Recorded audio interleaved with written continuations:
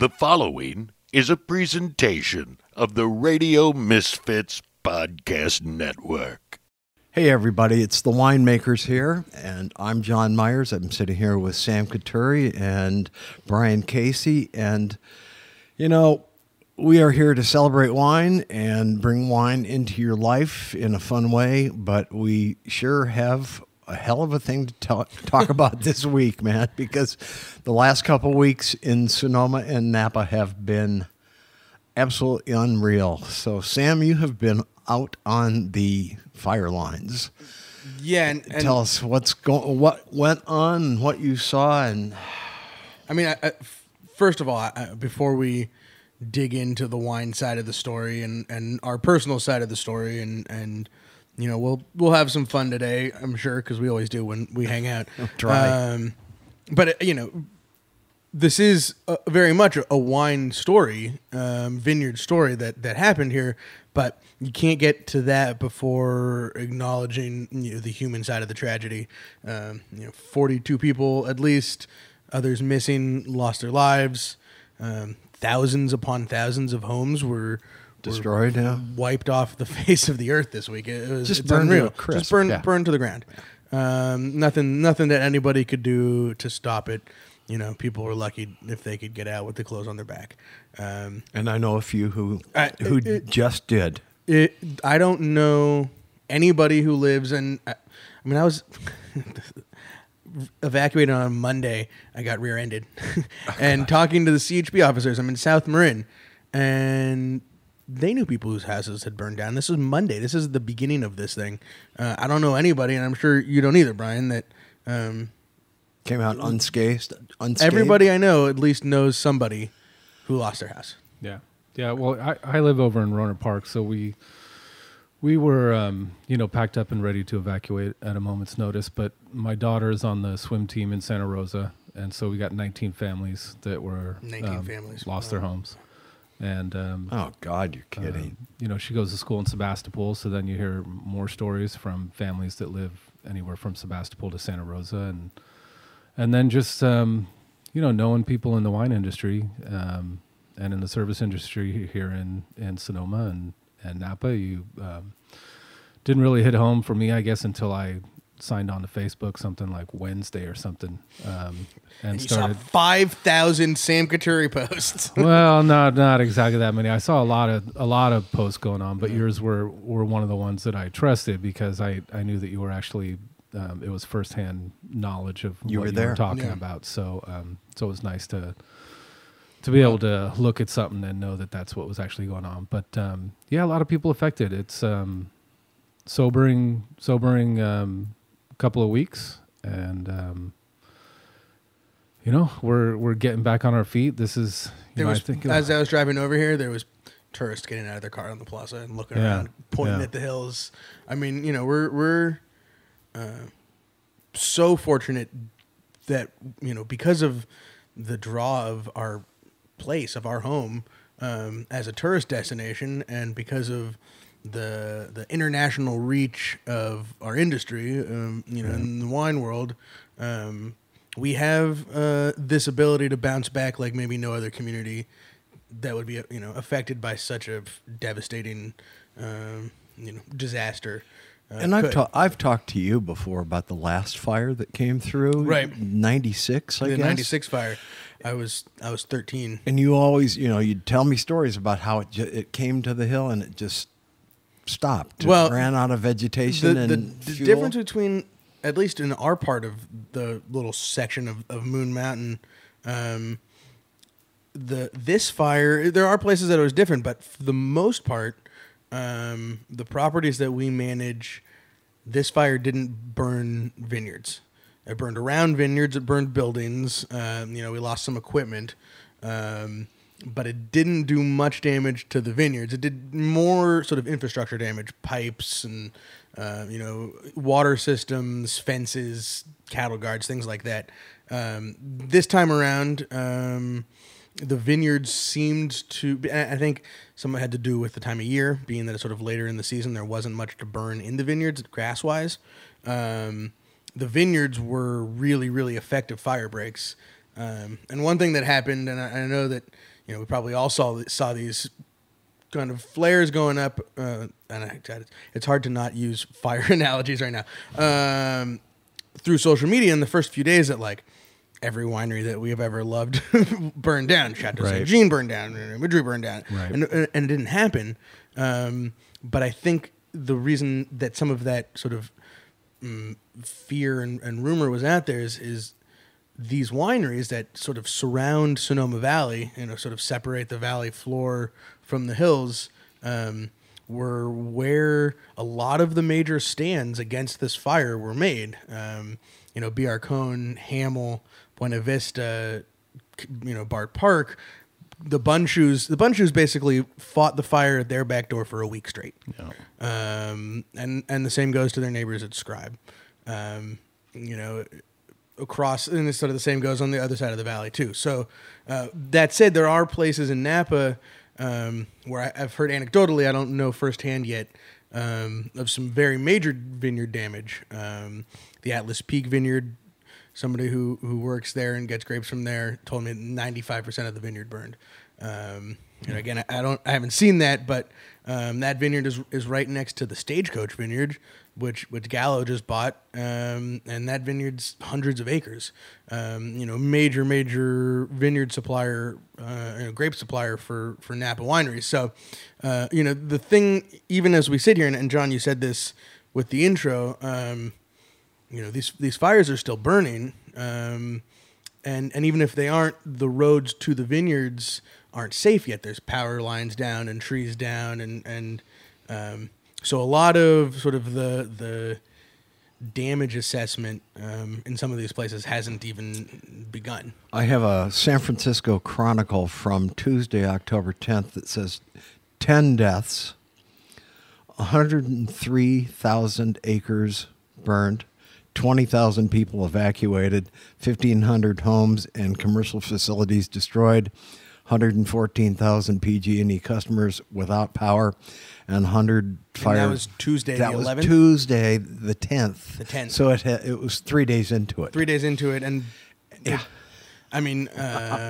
Devastation in wine country is the headline. Doubled the amount of acreage, quadrupled the amount of homes and buildings and lives. And that's one thing that, if it wasn't a absolute nightmare, I had the PR week that a PR professional would hope to have once in their life, and so maybe this was my time. I talked to the Chronicle, I talked to NBC News, Forbes. I talked to Forbes, I talked to Bloomberg, Wall Street Journal, New I think York you Times. hit them all. I think I hit them all. And the thing that I told everybody, especially in the middle of it, was that it was ongoing. The numbers that you said from the Tuesday of this fire, by Saturday, those numbers are completely obsolete. And it's really easy from the national standpoint.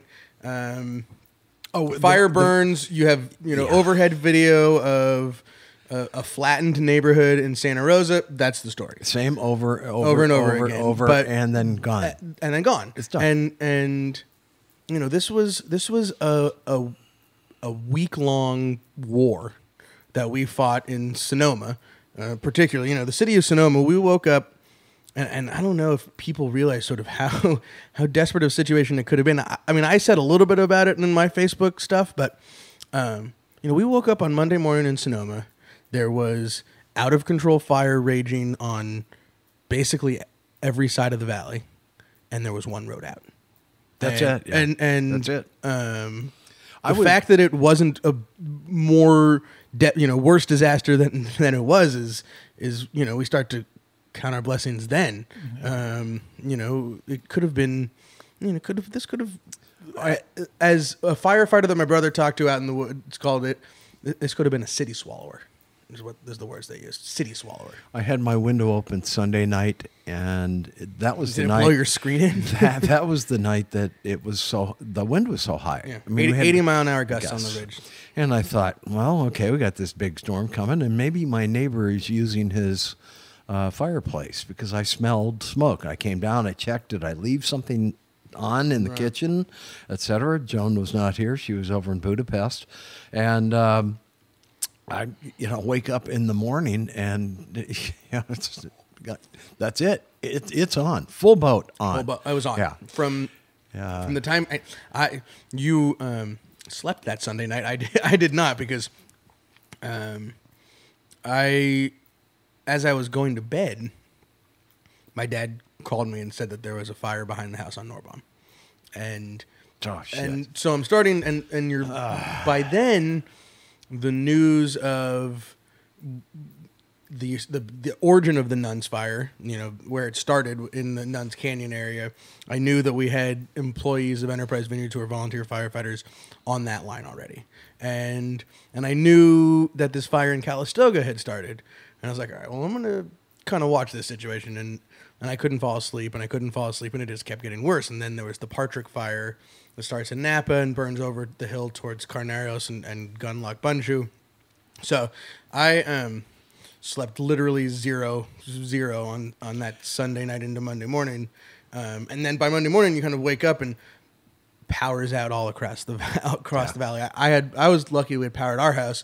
So all of a sudden, all these friends and colleagues start coming to our house and charging their phones, and that's what I had making here. a plan to get out of town. I had a buddy who, Nick, he lost everything. I walked out with his wallet and what he was wearing, because he was woken up by somebody. Your house is on fire, right? And so he spent a couple nights here, and the stories. It breaks people. Yeah, I mean, it's serious stuff. Yeah. Bad stuff. It was a terrible week. I mean, there's no way around it. Friends losing their houses, some losing their lives. There's no way to make it good. No way to sugarcoat that. No. The thing that was the most amazing, though, was how this community came together, and in ways that you could have never expected. I mean, maybe you could, if you're like some Panglossian. See that? That was good. Sort of optimistic. Little Voltaire reference. Right. There you go. That you could see that Sonoma would be this place that's filled with love and support for all of each other. But, a week ago we were bickering about how many tasting rooms were on the plaza, and, right. Where the next stoplight should go into, and damn Caltrans and their repaving plan fucking up our traffic. Yeah. And a week later, that's all gone, and we're caring about each other, and taking in friends and neighbors and strangers, and well, I think it was amazing. A lot of this community, I think, is based around service, right? Which, just from their hearts, we're all about taking care of people, and so you had a lot of people that, me included, Monday we didn't go back to work on Monday. They pretty much evacuated, I think, by Wednesday. The hotel. When were you evacuated? We were never evacuated. We live over by Sonoma State, and so we were told just to pack up. I think they did. Because that whole coming down Crane Canyon Road. Yeah, so it was voluntary evacuations of like F and H sections. We're in the M section, but we had everything packed up. But we had embers, falling on the front yard and backyard. God. That's what I was worried about with my trees. Right. I mean, like a catcher's mitt for embers with with the winds. Yeah. And the winds never came back. That except for Saturday morning. Seemed to be the one. a little bit. The thing that won. First of all, the firefighters. I mean, they had a plan. They did implement it. At one point, it seemed a little late, but they had to plan out, and they had to lay it all out. They did. The depletion of resources because of how vast this firestorm was, and the focus, rightly so, on Monday morning being the fact that it was burning down, within city limits of the largest city north of the Sonoma County line, Santa Rosa. That's where whatever resources there were went, and for sure that's where the most lives and homes were at stake. But because of that, in Sonoma, in the mountains of Sonoma, it felt hard to say anything, but we felt a little neglected. But the firefighters that were there were amazing, and this sort of amazing band of citizen firefighters who aren't volunteer firefighters necessarily. The volunteer firefighters were there doing a great job, but people who had something they could contribute showed up and saved the town. The Serres Corporation, the Serres family, they live in the middle of the valley. They have a big piece of property. They've been here They grow forever. blueberries. Great blueberries. And what they have is a construction company, an excavating company. They have tractors. And on Wednesday, their guys loaded up their tractors, filled them with diesel, and drove up into the mountains and cut fire breaks. Yeah. Just Took because the that's what they dozers to knew it, they yeah. had to do. And things like that is How big is a fire break? I'm looking at one here. It looks like maybe 40 feet wide, or I have a picture and or more. Now, and I don't want to say that we were neglected. It was planning and weather, because they couldn't put Right, they just couldn't do what they do. They couldn't put the jumbo jets up and Right. get that going. And once they did that, they started to get a handle on it. And once they had the brakes, Well, it felt like Monday and Tuesday, everyone was just kind of in shock. And, you're trying to put out so many fires at once. And then by Wednesday or Thursday, I feel like that's when you started to see people come out and say, okay, what can we do? And I feel like part of the problem with not getting correct information was there's so much smoke. You couldn't see anything. Yeah. You it's not like a news helicopter could fly over Sonoma and Napa and tell you where the fires were. It was weird. It was like being like you imagine London in the 1800s, like those old Jack the Ripper movies or something, walking downtown London, where it's just this fog where you just couldn't tell where anything was. I mean, I remember driving on Monday, trying to drive around and see where the fires were. And I knew there was one up on Crane Canyon, and I knew in Santa Rosa, but you just couldn't see anything. And so all that smoke meant that you couldn't be dropping water and fire retardant too. So on one hand, it's nice to have the wind to blow the smoke away so you actually get to the fires, but then you didn't want the wind spreading the fires. So there was all this conjecture going on about what was actually on fire. Right. And then, it wasn't until you actually got people up in the air where you could, and started seeing maps where you could say, oh, okay, this is where stuff's really going on. I will make a comment about the maps though, because Yeah. as my sort of social media got more and more traction and action through the week, these maps would come out, whether it's from Cal Fire Sure, or for from Cal the Fire, yeah. newspaper or the whatever media outlet, and even like the real time, almost especially the real time maps,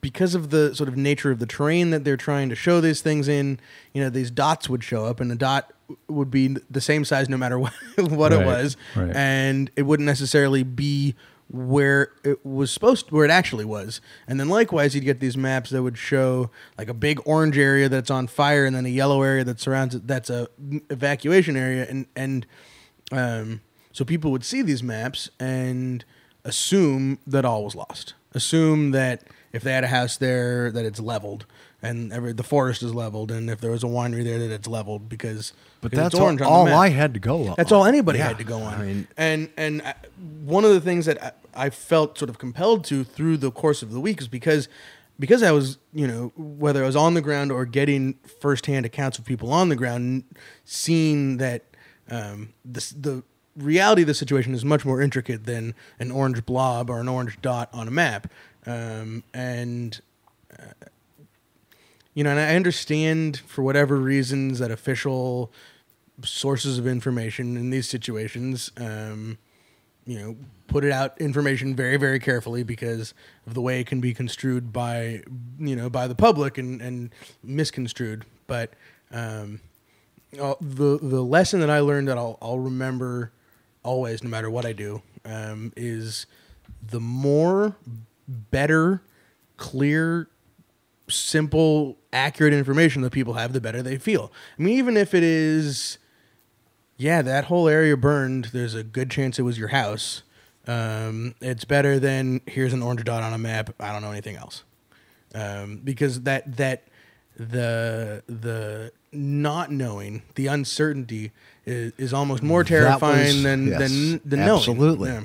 I mean, we were hanging down in the valley, east of the city, and all I had was TV and papers, the dots and the sheriff's updates, and it just looked like it was closing on where we live and on where you live. Right. It was coming from north, east, and or well, east. It was. Yeah. I mean, it was coming from all directions. But all and also the evacuation stuff. Some of it was because of smoke. Right. Some of it was because of no electricity. Some of it was down power lines, and then some of it was they just didn't want people in certain areas that had already been burned. There was all these different things going on, so people didn't really know what was going on in certain areas. Like, why can't we go there? Why can't you go there? So you just kind of assumed the worst, right? When really, there was some places that were okay. It was just it was poor air quality, or whatever the reason. When was. I left here Wednesday afternoon, it looked like a Christmas Eve in Chicago. It was snowing so hard with white ash, and I'm not kidding. Yeah. It was just I'd take something out to the car, and anything I'd put in the car covered. You close it up. It was everything I own smells like smoke and ash, and which is. It's a different kind of smoke than usually everything that I own smells like. Well, we went to go clean up the hotel the other day, and where the wind blew things into corners and stuff, and even in the restaurant where everything was closed up, but it just in little cracks and through the windows. I mean, it looked like an all-night cocaine party of chain smokers had just not used ashtrays and just ashed all over the place. I mean, it does. You'll get these whiffs. You'll just walk through, especially like in the neighborhoods where things settled in. It kind of smells like the word that I use was like an old casino floor. Right. A bad bar. A bad bar. Yeah. Right. But Steiner's at 2 a.m. I will say, I don't know if you guys have been out. It's a lot better out there today, though. Seems like we're sort of turned the corner as far as air quality goes. We're getting a little rain tonight. Thank God. So it actually looks like rain. It looks like rain. It feels it's cold. It's wet. Yeah. It feels like fall. Which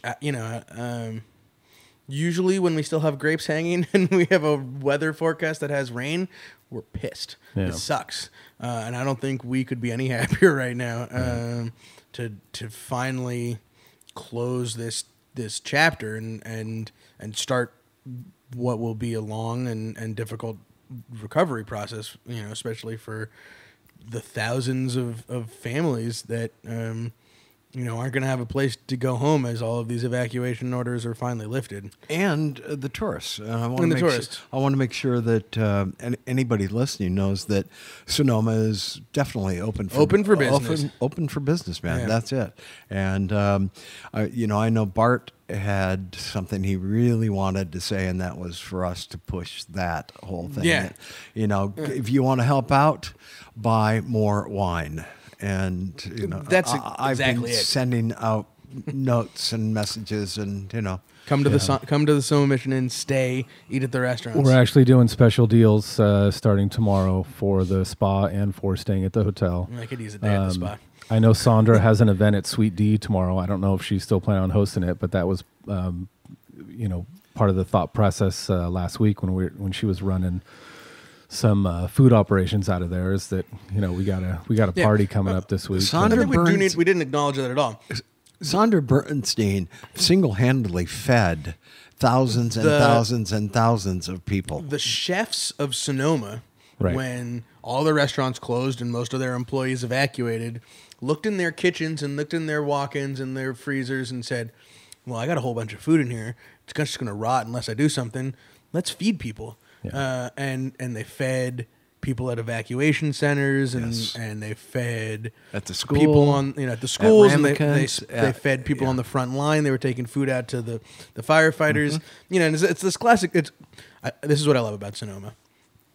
And this whole time we're running around, it's really easy to forget to eat when you're in the middle of a crisis situation. And I walked in, the Red Grape for a while was sort of the hub, the Right. soup kitchen of the deal. And there was the trays full of tamales from El Molino Central that they were just given. And that's, I grabbed a bunch for our people that we had working. And it's weird because clearly I have the means to pay for it. But when you're in a situation like that, knowing that the community has your back when you're out there fighting on the lines, trying to, save homes and property and keep, the wine industry moving, which is what allows all of us, whether you are in it or not, it allows this area to thrive.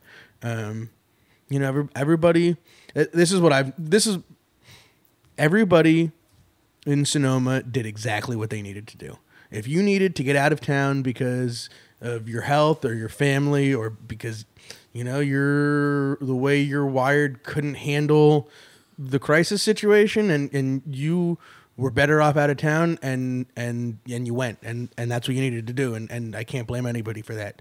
And if you had something that you could do and contribute and felt compelled to do it, you did it. And that was, everybody did what they needed to do. And that's how we came out of it. Yeah, it was really nice to watch. I think the food operation started at the Red Grape, and then Sonder moved it over to Sweet D. Yeah. And but tamales. I'm eating tamales with my hands, driving my car around. Everything's burning. I never eaten a tamale while driving with my hands. And I did it twice this week. you wouldn't believe this.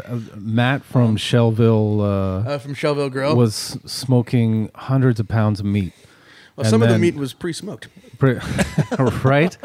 And then you had Chef Andrew Kane from the Fairmont just loaded up a refrigerator truck. I saw that. I mean, there's Thank you, Sam. black beans and lobster meat. Whatever was in the fridge, brought it over to Sweet D, and we just made as much crap as we could. I believe that firefighters and evacuees in Sonoma ate better than evacuees and firefighters have in any of these disasters. It was amazing. I've never seen so much tri-tip. I think the tri-tip trolley. The tri-tip trolley. I will be a fan of them forever. Kudos. They came through. Yeah. They were out there feeding people on firefighters on Monday morning in Kenwood. Did I hear 10,000 pounds of tri-tip? I didn't hear a That's number. what the number I personally heard. saw, I think, maybe 500 pounds of tri-tip get dropped off at Sweet D within 2 hours. And some of it prepped, some of it not, but just people pulling up saying, we have tri-tip.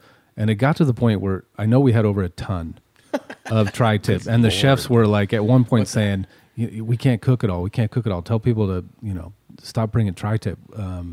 You had people, you had housewives from San Francisco showing up with lasagna, just wanting to drop it off. Do something. Yeah. And there was a mom and her son that came from Tracy, and they just wanted to help out. So they sat there and rolled burritos, breakfast burritos. And I think they worked 4 or 5 hours in the kitchen. That is cool. Yeah. The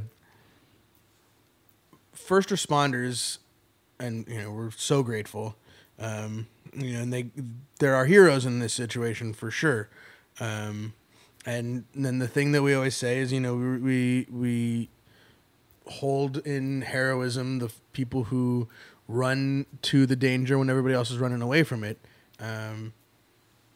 So many people came back to Sonoma because this was going on. People who, grew up here but don't live here anymore and came back to find something to do, find a way to help, whether it was working in an evacuation center or dropping off lasagna at Sweet D or whatever. It's just... a lot of people from Marin and from San Francisco showed up and just said, what can we do? What can we do? What can we do? Put us to work. Yeah. Give me something to do. Yeah. as devastating as it all was, there's so many things that I found so inspiring that you came across on a daily basis. And it was only a week. It felt like a decade. Right. It did. A lifetime. 11 days ago. Yeah. Well, and it's ongoing. I mean, the thing is, today feels good. You can actually see blue sky, and firemen are getting fed, and people are possibly getting back into evacuated areas. But this is something that's going to be. I mean, there's a 3-month, 6-month year plan that's being thought out by the people, Right. who are on the front lines. That this is going to be a long process of getting people back on their feet. I just got a call yesterday from Patelco Credit Union. They said, "Hey, we're just checking in with all of our people, just making sure you're all right. We're actually doing 0% loans for a year. Are you guys okay?" I can't imagine how you would reconstruct a house now with so many needing it. Right. Where would all the materials come from? Who's the contractor? I don't know, because when you got How are they going to get it through the county permitting process? Right. I think they ought to lift that at this point. I mean, there's going to be the recovery effort it's about getting money to the recovery funds. It's about supplies and things that people need, and there's a lot of clothes that's been donated. I know the needs also include sort of like basic things you'd have in your house. Look around your house. If you have it in a closet that's not a clothes closet, people need it. Under your sink, in your cabinets, in your linen closet, in your medicine cabinet. Those are the things that people need, because when you lose everything, you need everything back. I'm looking around John's house. We got a lamp. There's some bar stools. I mean, those are the things that are people need now. But there's going to be a whole other cash. But there's going to be a whole other side of it that comes from more sort of the policy and governmental. How do we react as a community to expedite the process of getting people back in their homes and keeping them here. I said this on Facebook at one point this week, but I know of billionaires' homes who burned to the ground just as much as people who were just barely hanging on. But the billionaires are going to have a lot easier time rebuilding and sticking around, and they're at another home as opposed to people who are just hanging on. This is the kind of thing that shakes their grip from our community, and they end up somewhere else. And too often, those are the people that make this such a cool place to be. They make the city run.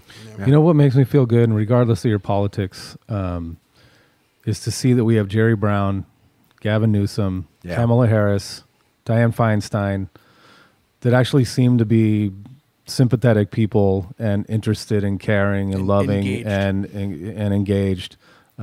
So my hope is that they'll do whatever it takes to help us get this. We don't actually need their sympathy. It's nice. Yeah. We need their engagement. Yeah. We're going to need people at the highest levels of government to stay involved with this as the media goes away. Right. And it has. And it has. I mean, it's gone off the news. It's gone. National news has moved on to. You have LA fires now on, and that's it. That was actually one of the best things about it. Is there was a whole week that I didn't pay attention to any national news. I mean, at one point I woke up and I saw something about Harvey Weinstein, and I was like, "What? What happened?" I had no idea. Yeah. I had no idea. But I don't know. I want to come back to Bart's not here today because he's at Lassiter working. Yeah. These fires came in the middle of harvest and fermentations and winery works, the busiest time of the year in the wineries. Lassiter is behind, I keep saying behind enemy lines. It was behind the fire line, behind evacuation lines. They got in there a few times during the fire. Now they can get in there and start really working it.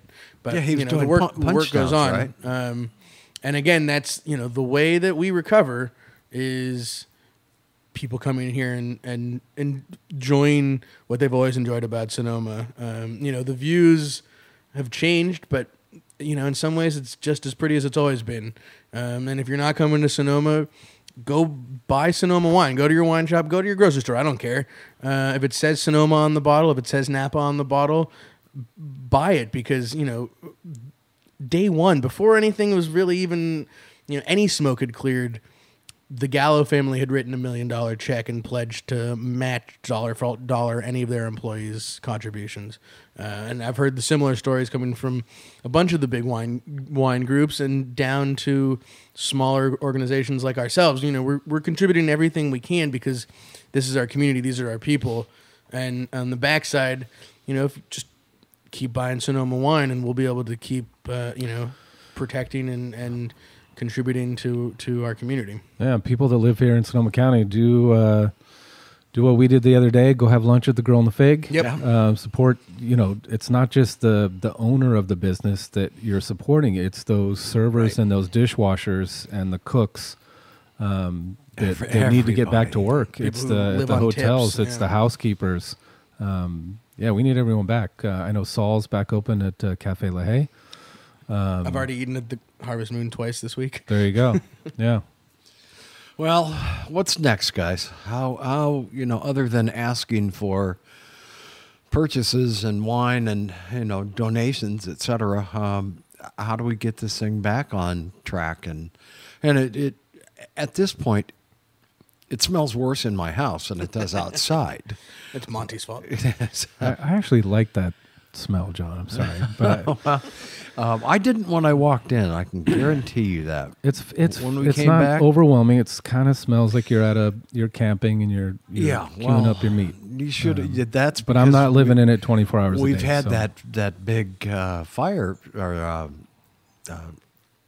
filter over there that has been running 24 hours for the last 4 days, and we got immediately on it. Anybody who with insurance and has any kind of fire damage and stuff, you call your insurance company if you're lucky enough to have it, and you should. It's something renters insurance. It's a good buy no matter what. I mean, I've seen it with floods in Chicago. I've seen it with fires here. I escaped the fire and I escaped the earthquake. Right. So, I mean, I've had the two big California things happen in the 7 years I've lived here now. So it's like, and you got the wettest winter on record, also. Yeah, that's a good thing. Maybe it's your fault. I wish it would rain. I wish it would rain. It's coming. It's coming. Well, and can we talk about, because this is in part, about people getting back to work, what's going on in the vineyards right now? We picked Cabernet today from a vineyard, 2 vineyards. In fact, we're drinking Liquid Sky Vineyard Cabernet right now. And I saw one day you picked 10 tons of cab. 10 tons of cab in the fire. In the middle of the fire. Yeah. We put N95 HEPA rated mask, which I didn't know was a thing until Monday, October 9th. We gave everybody in the crew one. And we picked very carefully and smart. We weren't rushing. We made sure there was not a single leaf in the bin, because the leaf is a place where that smoke taint is coming from.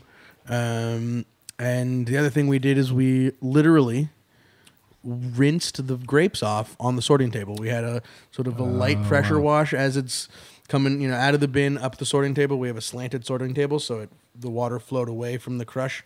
And it made a difference, just sort of by taste. You could see that, there was a difference in the taste between one that does that rinsed and hadn't. Rinse off native yeast? That's a really good question. It's something I brought up with our winemaker, and, who knows? Because the native yeast, are also sort of ambient in the air everywhere. Right. But if there's everywhere is just smoke, who knows? So I haven't been back to the winery to specifically ask that question yet to see if that fermentation started on its own or if we had to add yeast to it. My suspicion is we're going to add yeast to it. And then here's one of the things that was it 2008 Anderson Valley that had the fire. Do you remember that when? Yeah, I'm thinking it was 2008, and then in 2010 when the wines were getting released, you had all these very knowledgeable customers coming in and seeing an Anderson Valley Pinot on the list and saying, "Oh, that's got smoke taint." Smoke taint. Such a Smart ass. So smoke taint is a thing. There is some sort of, there's some debate as to how much of a thing it is. What I've read about it this week or in the last week, 10 days or so, is it seems like it can be more the smoke in the air is more detrimental earlier in the growing season. So say if it happens during veraison, or specifically during veraison is probably the worst. But that because it's so late in the season, the grapes aren't bringing in from the outside as much into the vine or into the flesh of the fruit. Right. So that the smoke right now is just on the outside. And even said, we Enterprise Vineyards had about 30% left to pick on, Monday morning, October 9th.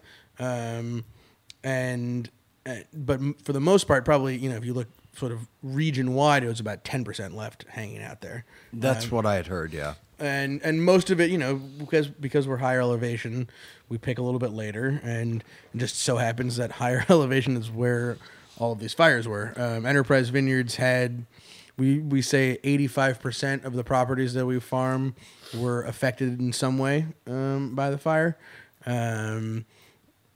But again, I think we're going to be okay as far as the smoke taint goes. I think that in general, the story that the 2017 vintage will tell once they start getting released, which will begin, in the spring, is one of the resiliency of our community, is one of our ability to bounce back, of our, of the fight that just regular average people went out and waged to save, the homes of strangers and friends and loved ones. And I think the wine is going to taste delicious. And if people are too cynical to want to support the 2017 vintage, then I don't know. You can forget it. Drink a beer. And I don't think it's that. I think people just always everybody. When you pick apart wines, there's the people that just always want to come up with something about that vintage, and I remember that being the big. The big word for smoke taint was like the new thing that they learned. So, and especially, I don't think it's an issue unless when you're talking about white wines, like if this would have been earlier when we weren't picking the whites, like stuff that you're doing in stainless steel or stuff that you're doing in concrete. But especially when you're aging in oak, I don't think it's an issue at all. We'll just tell people we used extra smoky barrels this time. Just little heavily toasted. I got a note from Mike the baker, who says he will be at, now everybody knows, and people come to Sonoma for our farmers market on Friday, which is at Depot Park. Mm-hmm. But their Cal Fire is still using that as the staging area. So everybody will be at Paul's Produce on Arnold Drive. Oh, really? Yeah. On Friday. So tomorrow when this hits the airwaves, yeah. If you're listening, go to Paul's Produce on Arnold Drive. Yeah, and this is going to be on for, I think, a couple weeks, and then we'll get back into to the Rhone regularly scheduled programming from the winemakers where we drink wine and make fun of each other. And you can hear from Bart. He's got some pretty interesting stories about trekking into Lassiter on an ATV and doing punch downs in the dark and hitching a ride on a escaping off to the Lassiter house to hide in one of their safe rooms for an hour and a half until possibly the fire. I mean, it's crazy. I didn't even get into any of the stories that I either witnessed or heard. But I will say at one point, and I'll leave it with this: my dad and my brother, instead of sneaking back out, came down a regular way to report active fire happening, and were detained. And would have been arrested, except for some CAL FIRE guys. We're talking to a CAL FIRE connection that we had, and I got this guy Phil Couturi, and then they heard over the radio, is he wearing a tie-dye T-shirt? And they go, yep, and they go, yeah, that's him. He's cool. Yeah, and my brother and my dad, instead of getting arrested, we actually got a permit to be able to access some areas. So, the entire Enterprise Vineyards team. And maybe because it was the only clean shirts that we had because we had just gotten them, wore our harvest tie-dyes almost the whole week. It became our uniform. And that's just perfect. I think they're going to even end up in the pages of the New York Times. So Kathy Huhe did a great job. She's awesome. Great article in Forbes.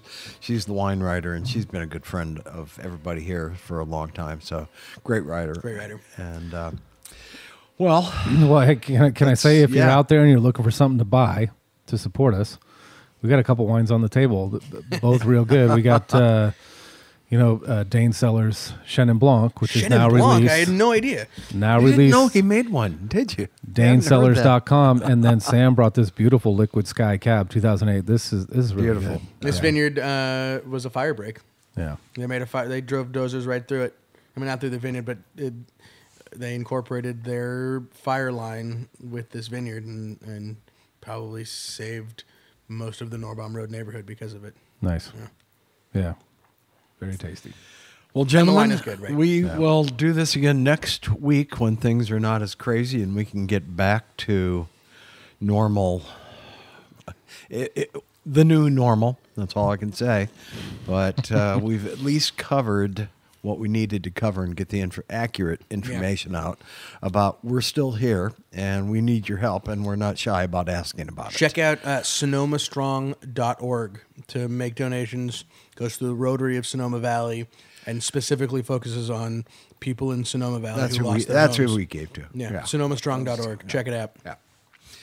And Brian, anything else you want to say to everybody? Just that, people that don't live in this area and you think that, it's kind of middle class area where, people drink wine. You got winemakers and billionaires living up on the hills. That that's just a small portion of what goes on in this area. Most people are just working people. People that are picking grapes and working in restaurants, and people that are sending their running kids radio off to stations. people sending their kids off to the swim team, and so we do need. It's not like we're not in need of assistance. We just would really like to have you come visit and come buy our wines and come visit our restaurants, come stay at our hotels. We'd really love to have you. All right, thanks everybody, and we will see you next time from the Roan Room. Come back soon, y'all. Yeah, Yeah. there you go. Come on back soon. All right, thanks everybody. This is the Winemakers. I'm John Myers. Thanks for listening, and we will see you next time.